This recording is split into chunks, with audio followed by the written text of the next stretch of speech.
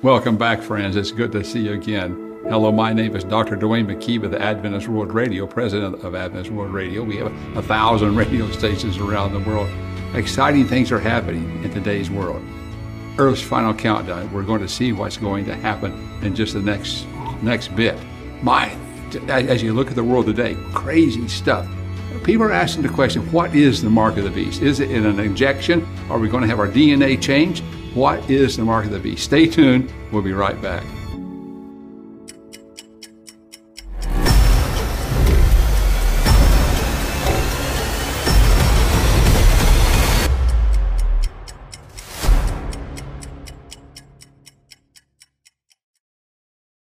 Earth's final countdown. Here we go. Buckle your seatbelts. We're going to look at the mark of the beast. What is the mark of the beast? It's in the Bible. People have been hearing about it, talking about it. Lots of theories out there. We're going to look at this. We're going to look at, it's kind of tied to, well, we were just with the topic last time when the whole world wanders. Now we're going to continue with that same topic.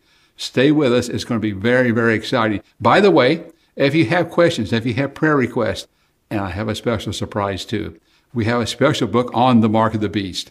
Just say, it's called The Great Controversy. It's about the mark of the beast. Just text us to WhatsApp +1 224 222 0777. That's with WhatsApp +1 224 222 0777. Or if you just want to text us on SMS, just go ahead and text 224 222 0777 and then say, I want that free book. I want the book on the mark of the beast. And we'll get it to you right away then by email. You'll get it and be able to read it. It's thrilling and exciting. Now remember to subscribe, click like, and then hit the bell. It'll go bing.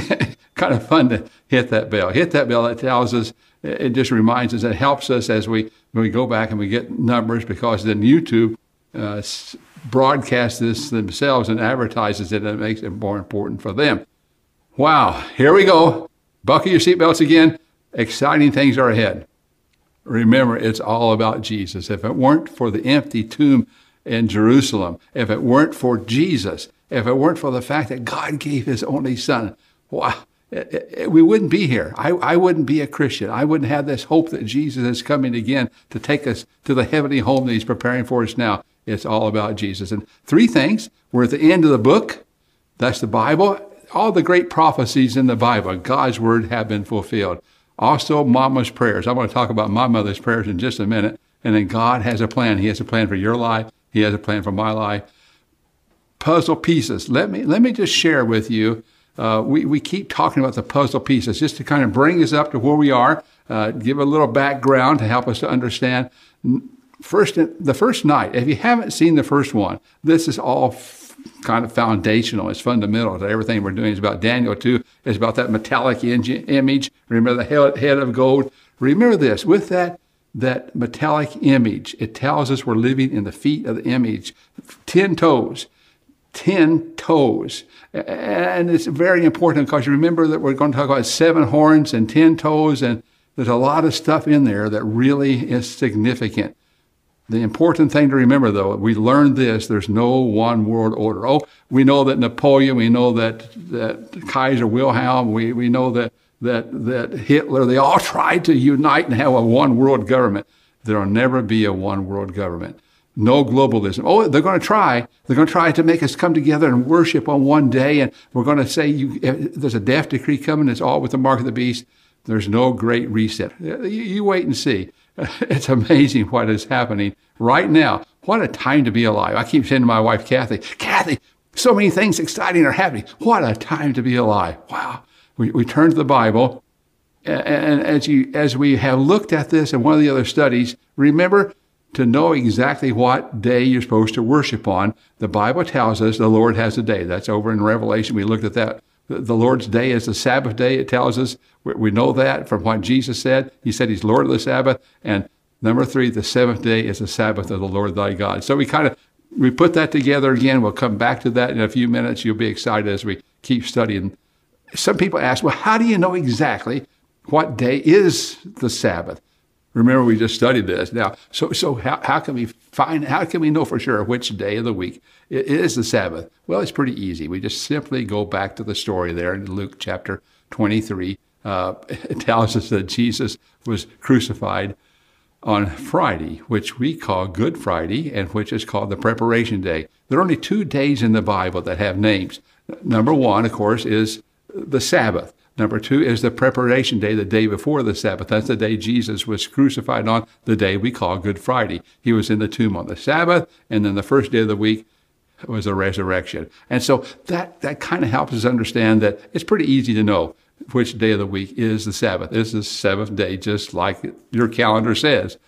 So salvation, what about how remember we had this topic just a couple of weeks ago on salvation? Well, salvation is a free gift. It has to be a free gift because of the truth about me. Ephesians chapter 2, verses 8 and 9. It's a free gift. You can't buy it. You can't steal it. It's a free gift, right? The reason it has to be a free gift is because of the truth about me and you. In Romans chapter 3:23, it says, all have sinned. We've all sinned and fallen short of the glory of God.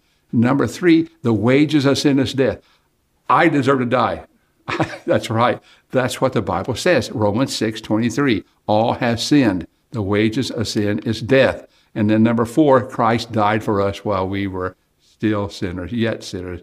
Romans 5:8. I love that, don't you? Well, I was a sinner, still a sinner. Jesus died just for me. For God so loved the world that he gave his only unique Son, his only begotten Son, that whosoever, that means, do you know we're all whosoevers? That's a powerful text, that whosoever believeth in him should not perish, but have everlasting life. Whosoever. Salvation's a free gift. It has to be a free gift because we've all sinned.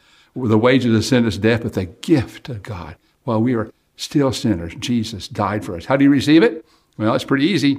Revelation chapter 3:20 says, behold, I stand at the door and knock. When someone knocks at your door, what do? Well, you open the door, say, come on in. When Jesus knocks at your door, he stands at your door. He wants to come in and take control of your life. Once he comes in, number 1, he forgives us our sins. That's right. He gives us hope. He forgives us our sins. If we confess our sins in John chapter 1, verse 9, 1 John 1:9, if he confesses our sins, he is faithful and just to forgive us our sins. If we confess our sins to him, then he forgives us. Number 2, he gives us the power to become the sons and daughters of God. John 1:12. Isn't that wonderful? Thank you, Lord, for the gift of salvation. Now, some people ask, well, you talked about baptism. Who should be baptized again? Number 1, if you've never been baptized like Jesus, you need to be baptized again. You don't have to go to the Jordan River. No, you can do it in a baptistry anywhere in the world. You can do it in a river anywhere in the world. But if you've never been baptized like Jesus, according to the Bible, you need to be baptized. Also, number 2, if you've been baptized like Jesus, but you've drifted away, maybe you got kind of caught up in kind of all this political stuff or whatever, and you lose your sight on Jesus, then you can be rebaptized. And number 3, if you learn new truth, then you should be rebaptized. The Bible says that, makes it very, very clear. Let's have prayer together, shall we? Father in heaven, we're looking at a very interesting topic, a topic that a lot of people in the world are asking, what is the mark of the beast? Is it an injection? What's going to happen? Is it a stamp on my hand or my forehead? Well, Lord, as we look at the Bible, because we know if we go to the Bible, we will find truth. We can see what the answers are. And we just pray that you'll bless us now as we open your word and look at the Bible, because we know if it's in the Bible, I believe it. If it's not in the Bible, it's not for me. I thank you in Jesus' name. Amen. I want to show you a picture of my mother. This is on our farm in Oklahoma, where I grew up, and this is her garden. She's 90 years old here. She holds the whole thing by hand. It's about a half an acre. In the background, you see where there's a road grader, and then the plants in front. It's an amazing picture. Let me tell you, when I was there, it was a number of years ago, and it was early one morning. The cows were sold, the barn was empty, and I was out walking, and I heard some noise. I heard somebody talking, and I got closer to the barn, and I could hear my mother. My mother was praying.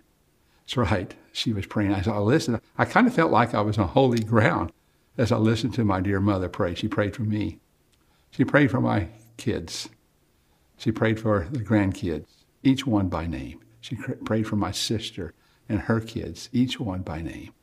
And I got tears in my eyes as I came out and listening. And Mother, she came out and she had a little Kleenex. She always had one, and she kind of wiped her eyes and came over to me, and she said, "Oh, you were listening." I said, "Oh, Mother, I'm so sorry." But that was such a wonderful experience to hear you pray for us. And she had more tears in her eyes. My mother used to say, "I'm strong on prayer." And over the years, I've learned to believe in prayer because of my mother. Let me tell you about a story, and we'll show you a little video clip here in Mindoro, where we've been praying for a group of people there for at least 4 years. We've been broadcasting into the mountains. These are rebels. This rebellion's been going on. It's a communist rebellion. Terrible, actually. Thousands and thousands and thousands of people have died. The military have told us we're sick and tired of being shot at and killed. We're tired of retaliating and killing our own people. And so we've been working with them, and many are being baptized and accepting Jesus. We were there not too long ago, and we were doing a little training. I had a little video projector, and I gave it to a number of the rebels who had given their hearts to Jesus and were baptized. And as I gave it to this one, he told me, "Do you know who I am?" And I said, "No." And he told me he was the paid assassin. He said, "I killed the mayor in this town." And he had given his heart to Jesus. Now we were training him to take the video projector, a little battery-operated video projector, to go up in the mountains there in the Mindoro, where the rebels controlled the whole center part of that island. And he'd take the video projector and he's going to tell people about Jesus. The next day we had planned with our team to walk up into the mountains and meet many of these rebels who were giving their hearts to Jesus and the general of the whole group and baptize them. Well, we got up about 3 o'clock in the morning and we took off and we drove and drove and drove, and finally we turned around and drove back a different direction. Just wanted to make sure that we weren't being followed by the military, because there's such stress between the rebels and the military. Even though we have a good relationship with both, we were trying to keep peace. And so we finally got to the staging point, and then we got out of the vehicles, and they had a little drink for us, and then we walked up through a river going up to the mountains, and we got up there, and we waited and waited and waited, and finally, an hour or so went by, another hour, and we went into a little place, and we waited and waited. They were supposed to come down so we could go to the river and baptize them, but they never came. And finally, they sent a message to us. Kathy she was kind of a little stressed, and Cammie was stressed, and and our team was. And so he told us, he says, the military, we spotted them in the jungle below you, and we're up here on the mountain, and if we come down for the baptism, you're going to get caught in a crossfire. You better get out. And so, yes, so we all got out, and we walked down through the river again. Kathy was hanging onto my arm, and we were having a great time. But we knew it was very dangerous, too. So we knew that somebody was praying for us. Jesus says he's praying for us. He's praying for you. We're excited about what is happening. Just last week, we got a message from the rebels. 46 of them, they said, they're assassins. They said, we want to lay down our AK-47s, and we want a Bible, and we want Bible studies, and we want to prepare for baptism. So just in a few weeks, we're praying as things work out over there that our team can go to Mindoro. The governor of both provinces in Mindoro, this is in the Philippines, both provinces, wants to be baptized. The general in charge of all the rebels, he wants to be baptized. Other generals are coming down. We have heard that maybe as many as 200 rebels will come down to the ocean, surrender their rifles, pick up a Bible, and be baptized. Wow. This is as AWR broadcasts in all these areas, the whole point is to see people's lives changed. And it's through prayer. It's only by prayer, by God's grace, they can accept that free gift of salvation that we talk about. Remember, the gift of salvation has to be a free gift because we've all sinned. Wow. Someone has said that the ground at the foot of the cross is level. None of us are good enough to be saved. It's only by God's grace, only because of Jesus, our sins are forgiven. He cast our sins into the depths of the sea. I like to think that pops a little sign that says, no fishing here. Once our sins are forgiven, they're forgiven. He casts them into the depths of the sea. And so it is with the rebels. Even though they've been assassins, they've done horrible things. Jesus speaks to their hearts. They're changed. They take the Bible, they study God's word, and they make decisions to follow Jesus. What a message God has given us to share with the world that Jesus is coming soon. Jesus said, go into all the world, preach and teach and baptize. Wow. Yeah. Next topic, by the way, next topic will be the keys, Revelation's keys to near-death experiences. Yeah. Have you ever wondered what happens to you when you die? Have you ever heard people say, I know what happens? One time we were in Montana and went to the dentist's office. And this lady, she was working there. She was a receptionist. I got it figured out. I got it all figured out. What's that? Well, when you die, well, if you're really good, you're going to come back into, well, maybe a better person then. Or if you're really bad, you're going to be an animal. And I said, oh, really? Is that in the Bible? Well, we're going to look at it next meeting. You'll be excited as you learn and study what God says. Remember, if it's in the Bible, I believe it. If it's not in the Bible, it's not for me. We'll go to God's word. Doesn't matter what your Aunt Susie tells you. Doesn't matter what your Uncle Ben says or your neighbor. What matters is what God says. What God says. Isaiah 28:10 tells us we study precept upon precept, line upon line, here a little and there a little. You line it all up. On death, what happens when you die? You take every text in the Bible and you put it all together on death, and you put it all together, and you find out exactly what happens when you die. Wow, we're going to find out next time, right? Today's topic is the mark of the beast, the man 666. What's this all about? Well, let's get right into it. What does 666 mean? We're going to get there. Remember, as we had said before, that go back to Daniel. The books Daniel and Revelation are sister books in the Bible. They explain to each other. We're going to look at a time period that's mentioned 7 times in Daniel and Revelation. God is saying this time period of 1,260 years is very important. He says, I want you to get it. And so we're going to look at that carefully. And we're going to find out who is the beast, what is the mark, and this DNA. Is our DNA changed when we get an inoculation or a vaccination? What is this business about 666? What does it really have to do with me? Again, we're going to go to God's word. If it's in the Bible, I believe it. If it disagrees with the Bible, that's what Cammie says, it's the same thing. If it's not in the Bible, it's not for me. So we want to go to God's word. Let's go to Revelation chapter 14 and begin there. Then a third angel followed them, saying with a loud voice, if anyone worships the beast. Remember, we're talking about here, and we're going to be talking about a dragon. A dragon is Satan. In Revelation chapter 12, it's very clear. We'll come to that. A beast is just one of the world powers. We had said before that that we have animals that represent different countries. Russia is what is Russia? A bear, and London, England is a lion. America is an eagle. And so you have these different animals. So these are just beasts. It's just an animal. That's all it is. And we're looking at a religious, political beast, animal. And so we'll be looking more and more closely at that and identifying it as we had done back in the previous meeting with the whole world wonders. So if anyone worships the beast and his image and receives a mark on his forehead or on his hand, he himself shall also drink of the wine of the wrath of God. Revelation chapter 14, verses 9 and 10 in the New King James Version. We're using that version most all the time. Now the beast which I saw was like a leopard. Also in Revelation 13, too, was like a leopard. His feet were like the feet of a bear, and his mouth like the mouth of a lion. The dragon, that Satan, remember, gave him his power, his throne, and great authority. Well, let's keep reading. This kind of puts it all together now. Remember the 10 characteristics of the beast.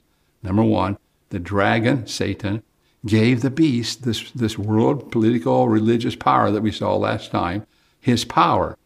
Gave the beast his power and authority. Okay? So let's look at Daniel chapter 7, verses 17 and 23 now.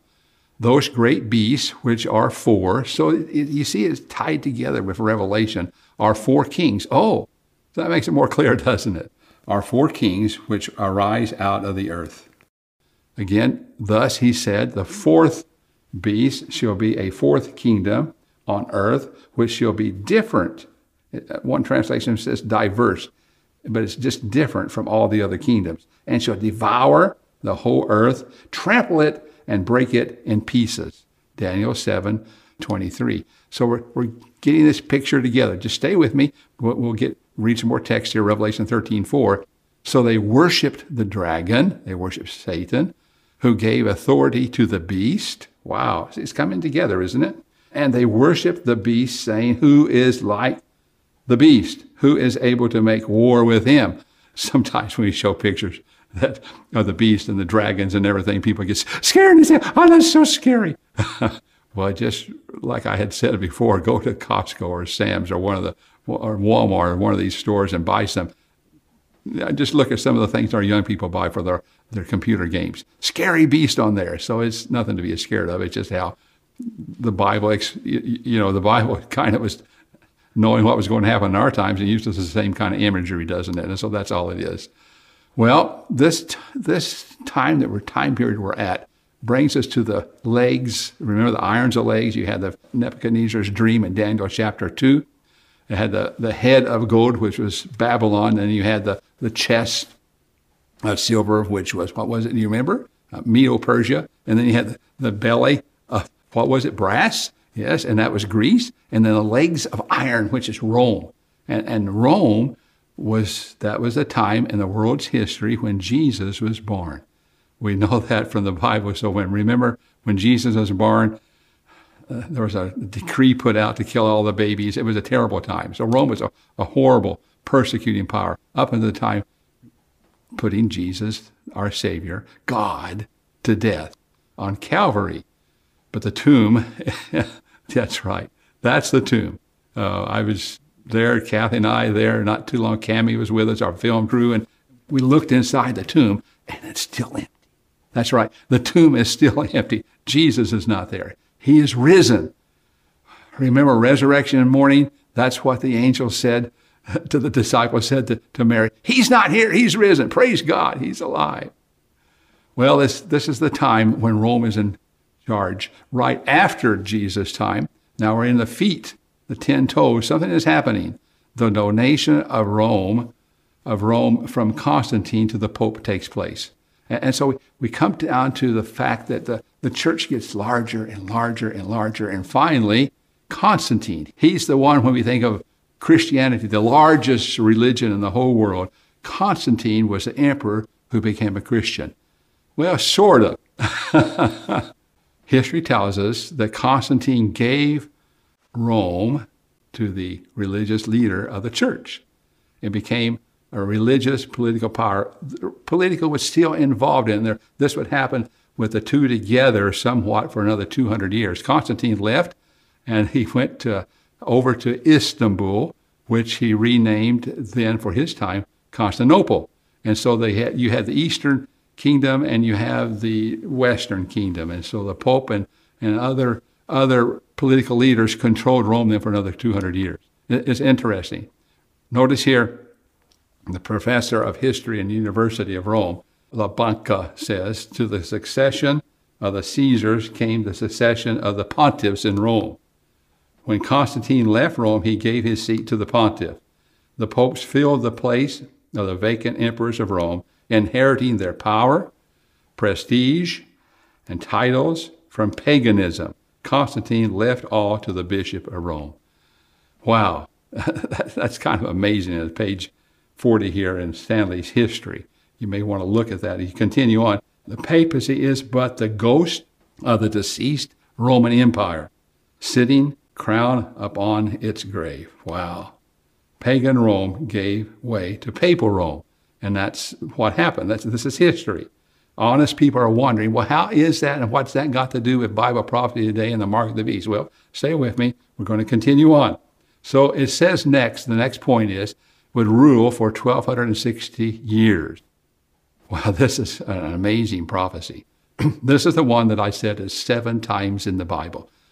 2 times in Daniel and then 5 times in the book of Revelation, and said in different ways. And I'll share that with you, Daniel 7:25. Then the saints shall be given unto his hand for a time and times and half a time. We believe the translators had translated this differently in today's English version and some other modern translations. They say for 3.5 years.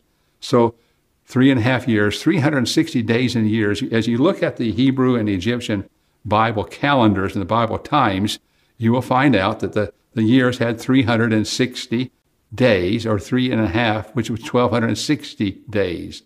360 days in a year. So that kind of helps us understand it's 1,260. The Bible wants to make it very clear, and so we have more and more information. Then just stay with me. Then the woman in Revelation 12:6 fled into the wilderness, where she has a place prepared by God that they should feed her there 1,260 days. Oh, Revelation 12 makes it very clear. 1,260 days. Okay, in today's English version, it will say for 3.5 years. Again, here in Revelation 12:14. But the woman was given 2 wings of a great eagle, that she might fly into the wilderness to her place where she is nourished for a time and a times and a half a time from the presence of the serpent. Revelation chapter 12, verse 14. Let me share with you something from a friend of mine. There's a book called What the Bible Says About. And here on page 215, it says here in symbolic prophecy, which Daniel 7 certainly is, and Revelation, we also see it here in Revelation 13, 12, 13, and 14, dealing as it does with such symbols as beasts, horns, and so on. Each prophetic day stands for one actual year. That's what it says in Numbers 14:34, Ezekiel 4:16. On this basis, then, 1,260 prophetic days equals 1,260 actual years. Wow. So you see it's coming together. Let me share with you. You can just jot this down or take a screenshot of it. But in Daniel 7:25, it says 3.5 times in the new translations. Daniel 12:7, it says 3.5 times in the new translations.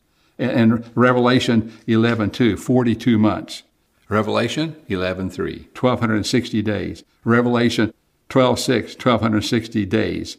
Revelation 12:14, 3.5 times. Revelation 13:5, 42 months. You multiply that out, the 42 months with 30 days in a month. You keep coming back to 1,260.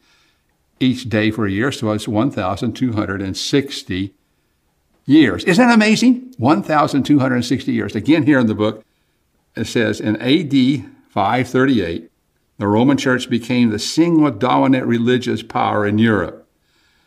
The pagan Roman Emperor Justinian gave to the Pope of Rome civil as well as religious authority. So it's all over. Remember Constantine, now 200 years later, you have this happening. It's all over. The pagan Roman Emperor Justinian gave to the Pope of Rome civil as well as religious authority. It's the only time in the history of the world, when a religious power also is a political power and has total control over the whole of the empire. The Dark Ages followed on the heels of this union of religion and civil authority. God's people were imprisoned, tortured, martyred for 1,260 years from AD 538 to AD 1798. This union of church and state continued throughout Europe. It's amazing. You remember the dragon had 10 horns. Remember the image, the metallic image that King Nebuchadnezzar saw had 10 toes. The dragon with the 10 horns, it all of a sudden becomes 7. And so we know that of the 10 divisions of the old Roman Empire, 7 accepted the supremacy of the Bishop of Rome. The other 3 opposed his supremacy. War was made on these 3. The last of these opposing powers, the Goths, were overthrown in 538 AD. This gave Papal Rome the undisputed supremacy of the 1,260 years. Thus began 538 AD, the 1,260 years. Amazing, isn't it? The authenticity of these biblical historical facts with the important date of AD 538 are attested by reputable contemporary historians even. Notice here in the Encyclopedia Americana, Volume 3, page 502, in 535, Belarius recovered Sicily, and in 536, all Italy south of Rome fell to him. He entered Rome in December 536, withstanding the enemy's siege until it was raised in March of 538. So that's our date from history. That's the date. So 1,260 literal years would bring us then to 1798. If you put it all together, what does that mean? What happened? 1,260 years, 538 to 1798, 1,260 years. What happened then? Well, you'll see here. He receives a deadly wound in 1798. That's a historical fact. Do you remember as you go back to the Dark Ages, you think of the Emperor Napoleon. He was in charge then, and it was Napoleon then. Napoleon sent his General Berthier, the French general, to take the Pope prisoner of war. The Pope died in prison 18 months later. This ended the papal supremacy in 1798. Isn't that amazing? How the Bible is so much on target. So in 1798, this is again Americana Encyclopedia 1941 edition. In 1798, Berthier made his entrance into Rome, abolished the Roman papal government, and established a secular one. So that was the end of the religious papal government. So you had that political religious power that was mixed together, as we saw last time as well. Number 4, the deadly wound is healed. Really? Yep. The deadly wound is healed. Well, let's look at it. When was that? Not so many years ago, I had the opportunity to fly. I was flying from Johannesburg to West Africa, and I went through Rome. It's kind of a long way around, but the tickets were cheaper, and I took a couple of days and took a train and went down to Pompeii. Pompeii was Vesuvius. It was a city during the time of, after the time of Jesus, during the time of the apostles, that the volcano erupted and covered it, and they have unearthed all of it. And a lot of history is seen there. One thing that's interesting, I noticed when we were there, they told me this. They said, notice the lead pipes. Yeah, they had running water back after the time of Jesus, during the time of the disciples. They had running water in Pompeii. You could have baths there and stuff. And so it came into the city through lead pipes. And they found out then, as they studied the history, and they looked to see how old these people were when they unearthed them from the volcanic ash. And they found out they died in their 30s. Well, it was lead poisoning. They didn't know that then, but we know that now. You know, when you go to Northern Europe and you ride on a train, you can set your clock, your watch, by the train. It's always on time. You get on a train in Northern Europe and you sit down, and people are very, very stoic. And so they hardly smile. They don't look at you. They don't talk. That's life. You go to Southern Europe, you go to Italy, and I've been on a train there, and I've watched the guys that they get on there. It's life. Life is a party. They sit down, they talk together. One pulls out his briefcase. They pull out some cards. They start playing cards. They laugh. They tell jokes. They tell stories. But the train doesn't start on time. It's always a little late or a little early. It's not on time. Well, this happened for years, and it still happens today, except for one time. Except for one time during their history. Mussolini, during World War II, made it run on time. The trains ran on time. He organized it. But one thing he did, which is very, very interesting, talking about the deadly wound being healed, back to Revelation 13:3, here in the San Francisco Chronicle, 1929, okay, this is what it says. The Roman question tonight was a thing of the past, and the Vatican was at peace with Italy in affixing the autographs to the memorial document, healing the wound. So the extreme cordiality was displayed on both sides. The Pope was reseated, and he received his political power as well as religious power there in the Vatican. So the Vatican City becomes an independent city. Notice it says, San Francisco Chronicle, 1929, February 11th, the wound is healed, healing the wound. Isn't it interesting? Today, we forgot all about that. We don't even think about it, but it's true. This is what happened in our history. So the deadly wound is healed. Number 5, the whole world would wander after the beast. This is really interesting. Revelation 13:3 says, and all the world marveled and followed the beast. They followed this religious political power. NBC News, 2020. That just last year, December 8, 2020. NBC News says, big business gets its wings as leaders from major U.S. companies partner with Pope Francis. That's right. Over $2 trillion to make the field level for the rich and the poor, to try to pull the world together. That's this move, remember? that I said there's a move toward this one world order. It's not going to happen. There's this globalism that we have talked about. They're going to try, and they'll have one. It even says in this article that religions have to come together, and we have to start worshiping together and not have any stress or strain. And we need to, as a poll together, over $2 trillion were set aside to begin this partnership of all these big business companies, huge businesses here in America with the Pope Francis. Well, so this is the globalism. They're pushing for that just like Napoleon did, just like Hitler did, trying to pull it all together and make everything the same. It's just not going to happen. This is prophecy, though. This is what the Bible says. So the world would wander after the beast. The beast would speak blasphemy. What is blasphemy? Well, let's look at the text. Revelation 13:6 says, "Then he opened his mouth in blasphemy against God to blaspheme his name, his tabernacle, and those who dwell in heaven." And that's amazing, isn't it? Blasphemy. What does that mean? Well, when a man claims the office of God or the title of God, when a man claims to forgive sin, that's blasphemy. Let me show you. Here in John 10:33, it says, "And the Jews answered him, saying, For a good work we do not stone you, but for blasphemy, and because you, being a man, make yourself out to be God." Wow, to forgive sins and to be God. Notice here in a dictionary by Ferrara's Ecclesiastical Dictionary from the Vatican, the Pope is of so great dignity and so exalted that he is not a mere man, but as it were God and the vicar of God. Can you imagine? God on earth. Yeah. And the scribes and the Pharisees began to reason, saying, "Who is this who speaks blasphemy?" This is Luke 5:21. "Who can forgive sins but God alone," claiming to be God. He was God. Jesus was God. He could do that. He had the privileges of God.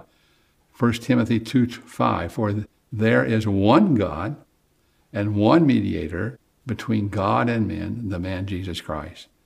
Not a mere man, not a priest, not the Pope, not anyone can take the place of God on earth. That's right. The Catholic priest, pages 78 and 79, notice what they say.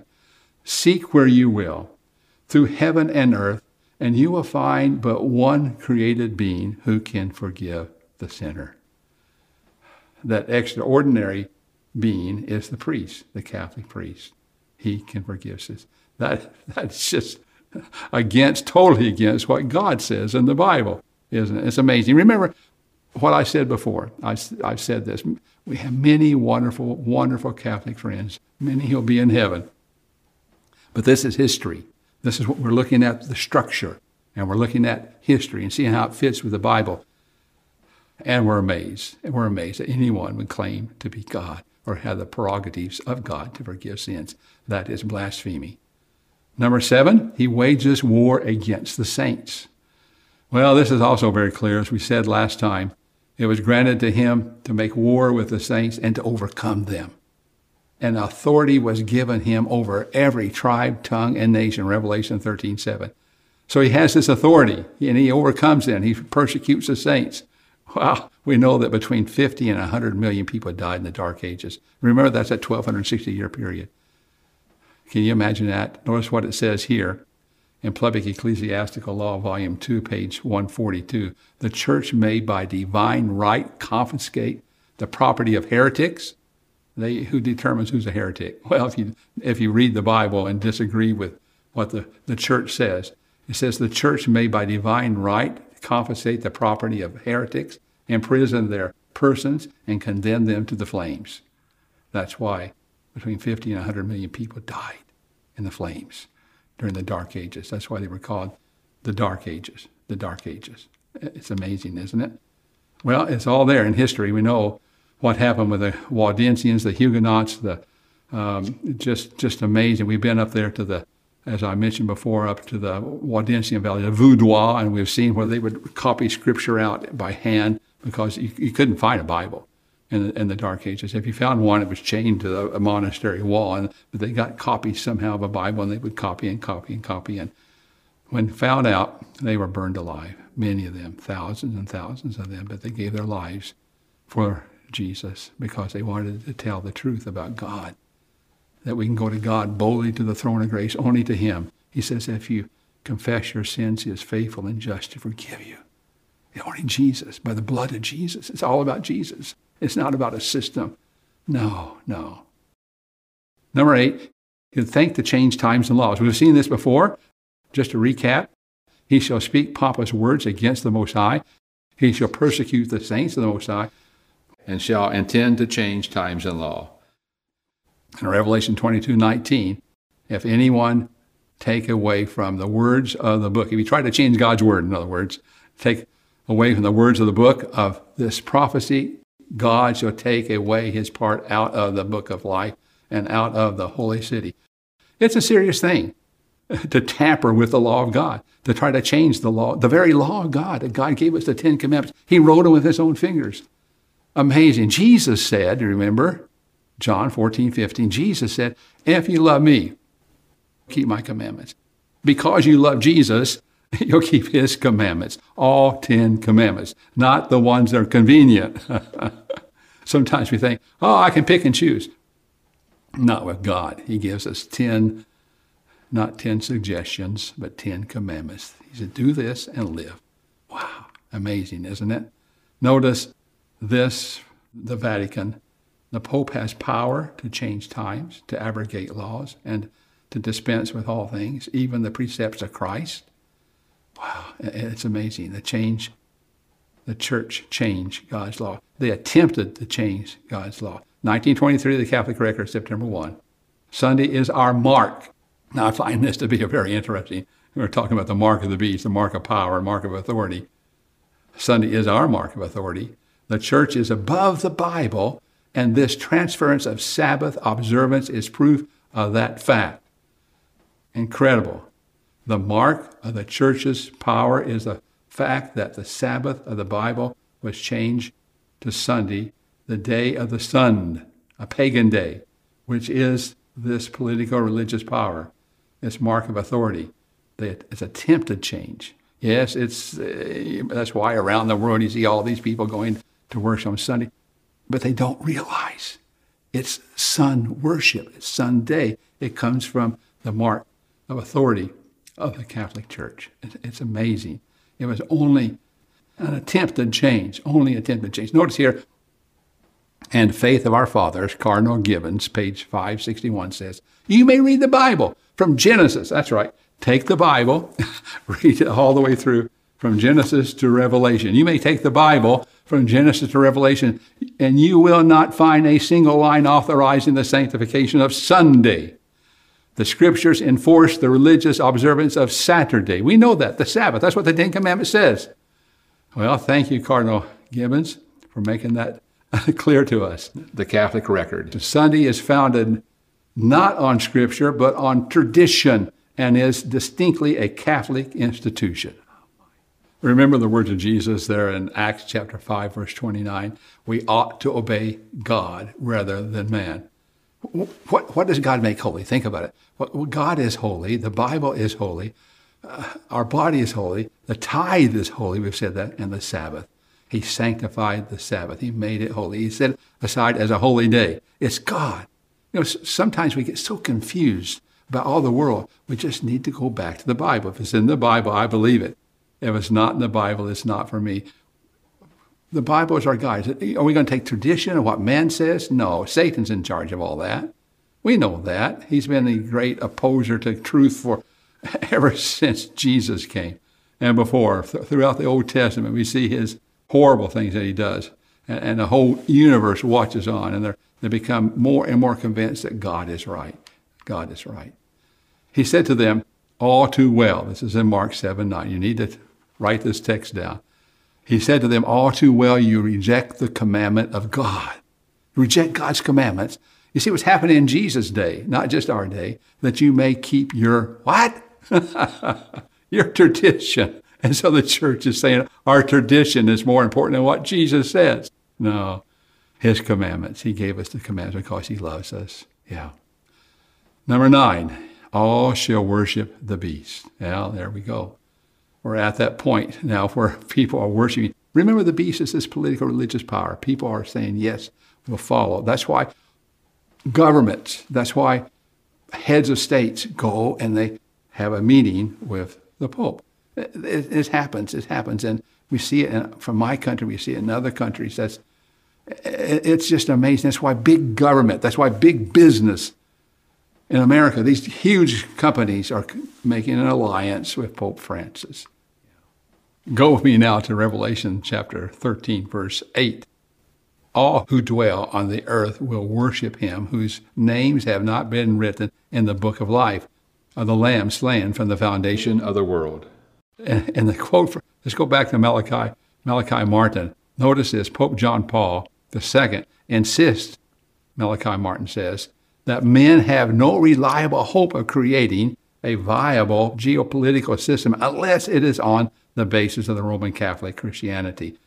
Wow, can you imagine that? World leaders then continue to go.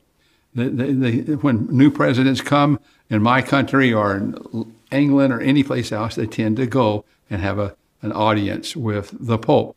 It's just amazing. So all shall worship the beast. Number 10, last one. Here we go. This is what you've been waiting for, some of you, the number 666. Well, let me just say that 666 probably is the least of the other marks. We have all these different marks of telling us exactly what this beast is and what the power is and everything. But 666 is the most, well, it can be applied to political leaders. It can be applied to lots of people, but it does fit. And so that is amazing too. Here in Revelation chapter 13, 18, here is wisdom. Let him who has understanding calculate the number of the beast, for it is the number of a man. His number is 666. Now you're aware that the alphabet, each letter in the alphabet has a numerical value.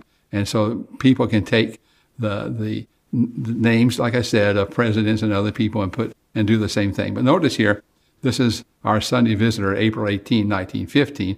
The letters inscribed in the Pope's metra are these: Vicarius Filii Dei, which is in the Latin for Vicar of the Son of God. Well, if you take that Vicar, the Son of God, Vicarius Filii Dei, here it is. You can look at it and see and do the math yourself. It comes out to 666. It's kind of amazing because it all fits with everything else. And because it fits so well, it's exact. We have no doubt. We have no doubt that we're on the right track. This is what it is, folks. Revelation 13, 16. He calls us all, both small and great, rich and poor, free and slave, to receive a mark on his right hand or on his forehead. This is a mark of allegiance. It is a mental assent. It says, yes, I'm not going to keep God's commandments as God has written them. I'm going to do what the world is saying I must do. Otherwise, I'll receive all these plagues and everything, and I won't be able to buy or sell. Then comes the death decree. It's amazing. Revelation 13, 17, that no one may buy or sell except one who has the mark of the beast, the name of the beast, or the number of his name. Yep, that's what the Bible says.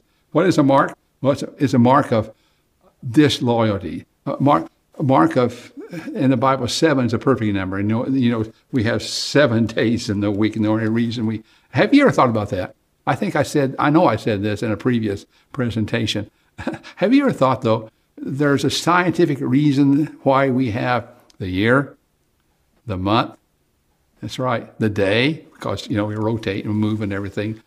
But other week, there's no scientific reason. But God said there are 7 days in a week, and the 7th day is the Sabbath day, the day we worship God because he's our creator. He's our creator. We're made in his image. It's thrilling. The beast, the numbers are 6. God's number is 7. 666 is the beast number. That's the important thing to remember. God's number is 7. Sabbath is a Sabbath. Every person must choose. Every person must choose. Here in Revelation chapter 14, 12, here is the patience of the saints. Here are they who keep, what? Look at that. Just look at it. There it is, who keep the commandments of God. All the commandments, not just the ones that are convenient and easy.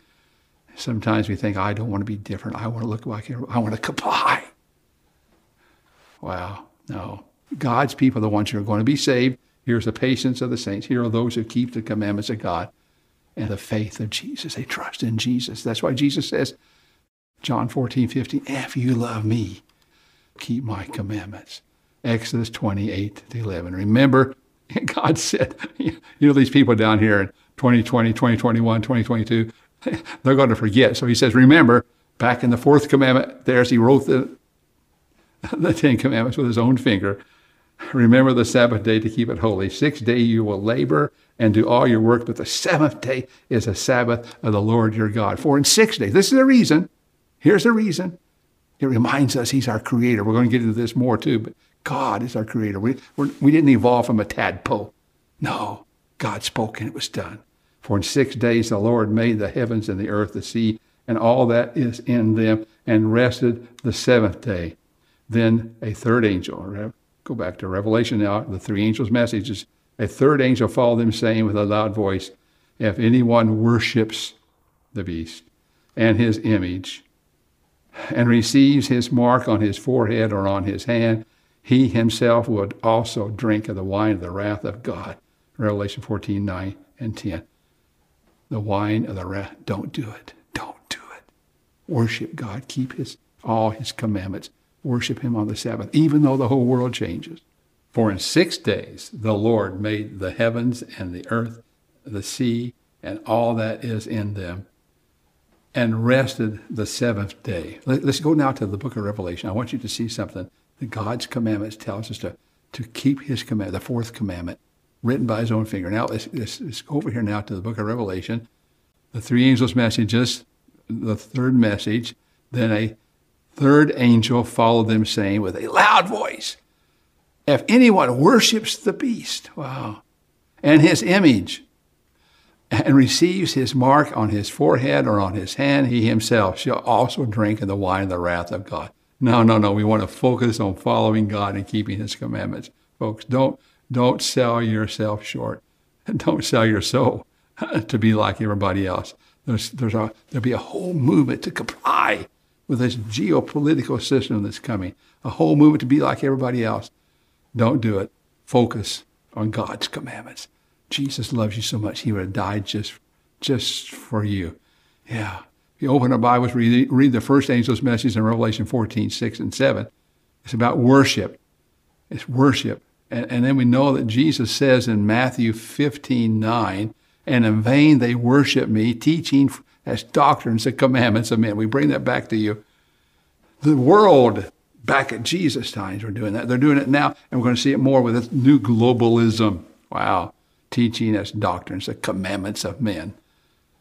To worship on the first day of the week and not the Sabbath, not the fourth commandment. You can't change the law of God. It's God. He's the creator. Amazing. He loves you so much. There is good news. Very good news. Revelation 15:2. And I saw something like a sea of glass mingled with fire, and those who had the victory over the beast. Victory over the beast. Over his image and over his mark and over the number of his name, standing on the sea of glass, having harps of God. Jesus tells us, he says, you're 2 times mine. Remember I told you the story about the little boy that Kathy and I saw when we were walking on the beach there in Mindoro in the Philippines? He showed us a boat he had made. It reminded us of the story that I told you, and Kathy's going to sing about that again, about the little boy. He and his daddy built a boat together, and he would sail it on the lake. And one day the wind came up and blew it to the other side of the lake, and he ran around looking for it, but it was gone because it had broken the string and blew away.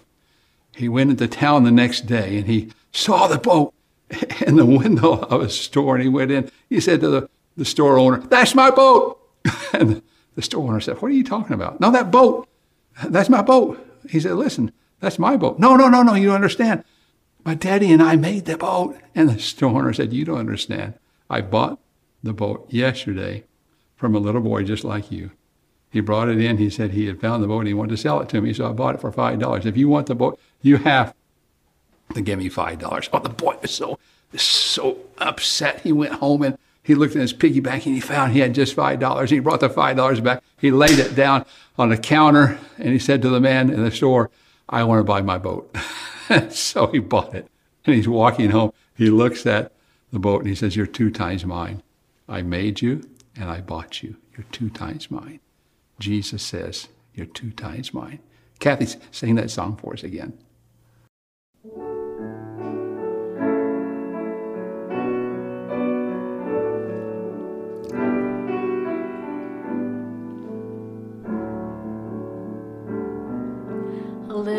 boy built a boat, built it out of love, put it in the river, a string tied the two together, but the current broke that string,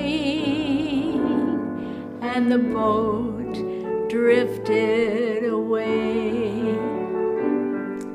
The little boy made a promise, a teardrop in his eye. One day he'd reclaim the boat and bring the two back together.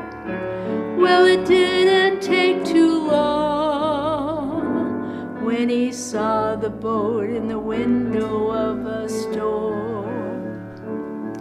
Well, he saved all his money and he bought the boat. As he walked away, you could hear him say, now you're mine, mine, 2 times mine. Once because I made you, once because I bought you. Now you're mine, mine, 2 times mine.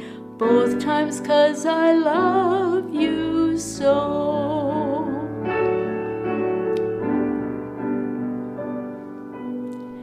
God made a man, made him with his love, put him in the world.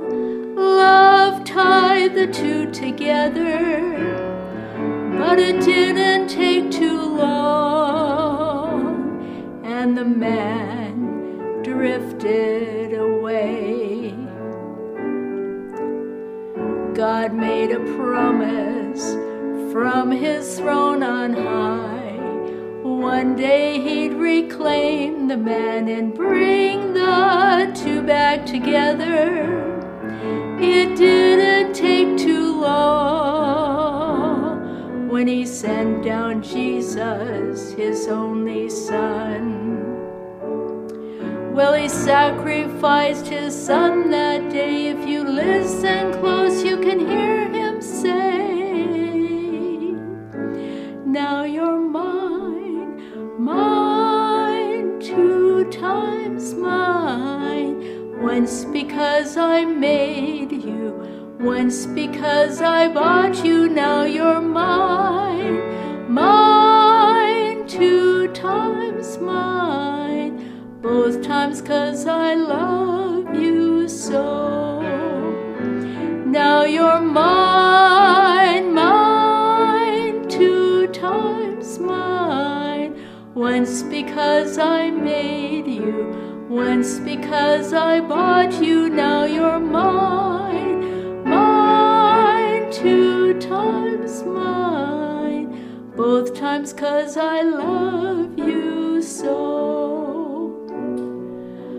Both times 'cause I love you so. Don't you know God loves you so?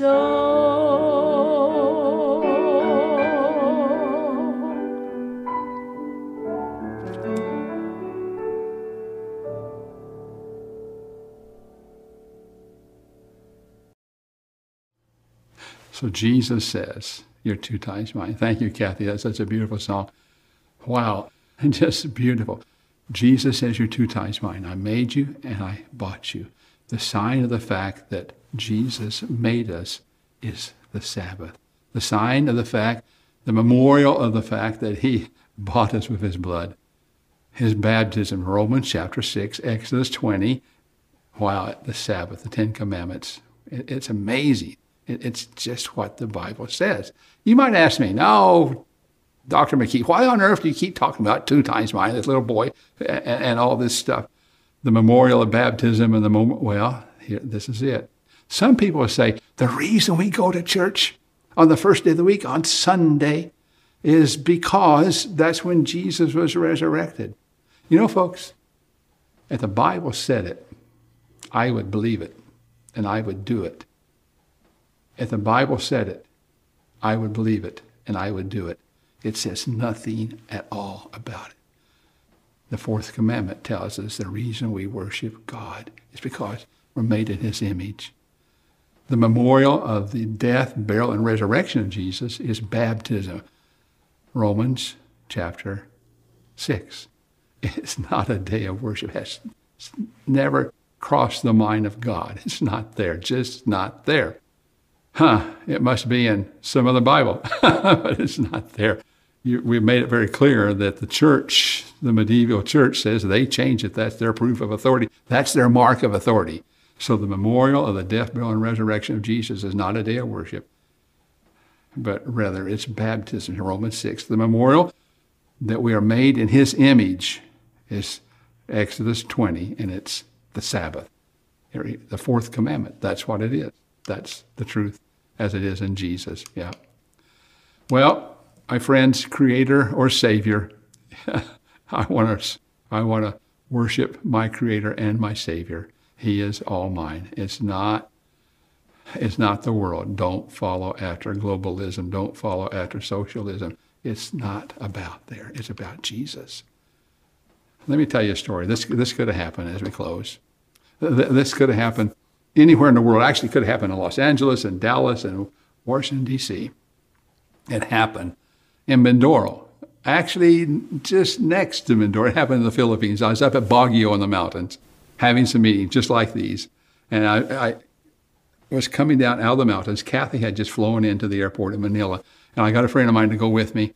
And as we were driving along, and I saw this lady with a little baby girl in her arms. It was kind of warm, and so the little girl didn't have any clothes on, but she's selling some watermelons. And so I stopped the car and I asked her, I said, how much are the watermelons? Well, she thought a minute. She said, okay, I'll give you 3 watermelons for $4. Okay.